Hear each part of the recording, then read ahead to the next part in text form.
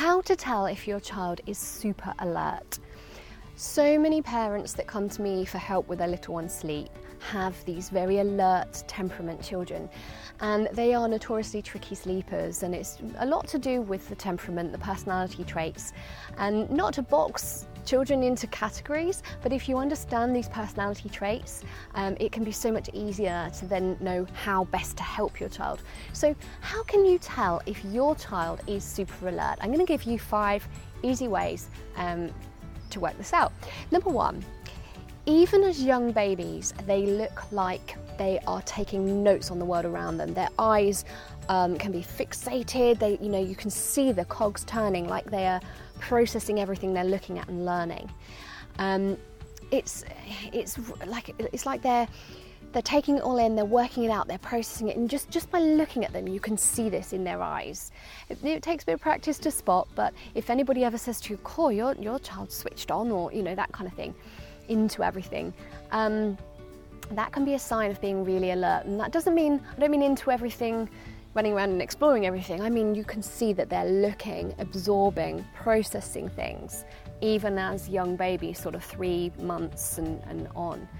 So that's one. Another one, number 2, they can reach developmental milestones early. So if you find your baby sitting, crawling, walking earlier than the average, that's another sign that they're very alert. And again, that's because they've been watching, learning, processing it, practicing maybe. But these alert types can be a little bit ahead of the game.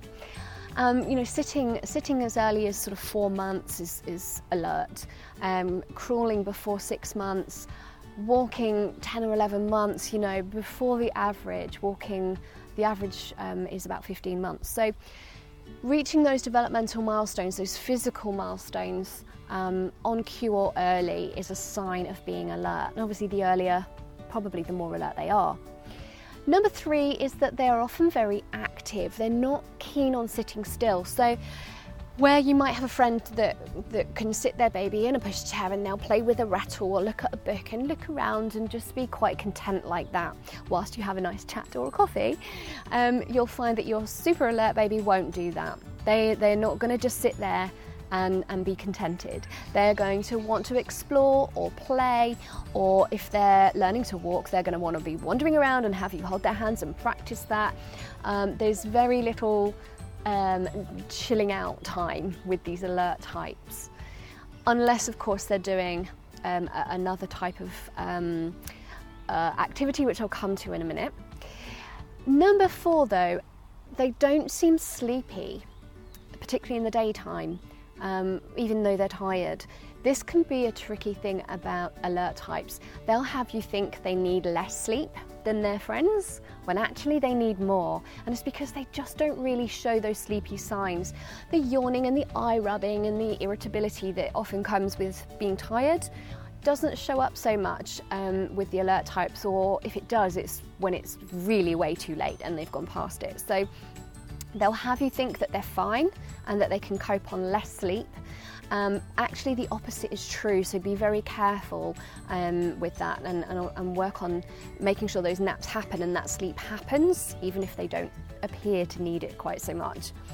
That's an important one to look out for. And number 5, my 5th tip for you on working out if you have a super alert child, is that they are easily stimulated. They have a harder time shutting down because of that, so they do struggle with sleep, and so do lots of other children that aren't super alert, but they struggle because they have a harder time shutting down, a harder time blocking out the world. They're stimulated by the slightest thing, so it could be that maybe at bedtime you're there and you're trying to comfort, reassure, or sit with them. Actually, you're just being there is stimulating. And sometimes, not always, but sometimes these super alert types do better when they're given a little bit of space, that they can process and self-soothe without you there. So sometimes with the super alerts, you can almost try too hard, and you're actually stimulating them even just by being there. So they can be very easily stimulated, and it's important to watch that. Something as a bit of a bonus, really, not number 6 if you like, but it kind of brings together what I've just said, is that they can have really high concentration levels. And this isn't typical of all super alerts, but some of them have also got really high concentration levels. So they might sit there and do puzzles or problem solving kind of games or activities because they have the patience to sit and to do it and to try and work it out until they get it right. And that's when I said they won't sit there and play with a rat or look at a book, they want to be active, unless it's something like that problem solving where they're fully engaged. And again, the concentration is what gets them there. So that's another thing to see if they're into that kind of thing. Again, not typical of all super alerts, but it is sometimes a personality trait that sits well with super alerts. So hopefully that helps you identify if you have a child that is really, really alert. And if you do, then no doubt you're having trouble with their sleep, and that's completely normal. It can be resolved, but when they are super alert, they do struggle more so with settling to sleep. They often need a different approach. They need something very much customized to suit them, and then you'll get there. So there you go, how to tell if your child is super alert.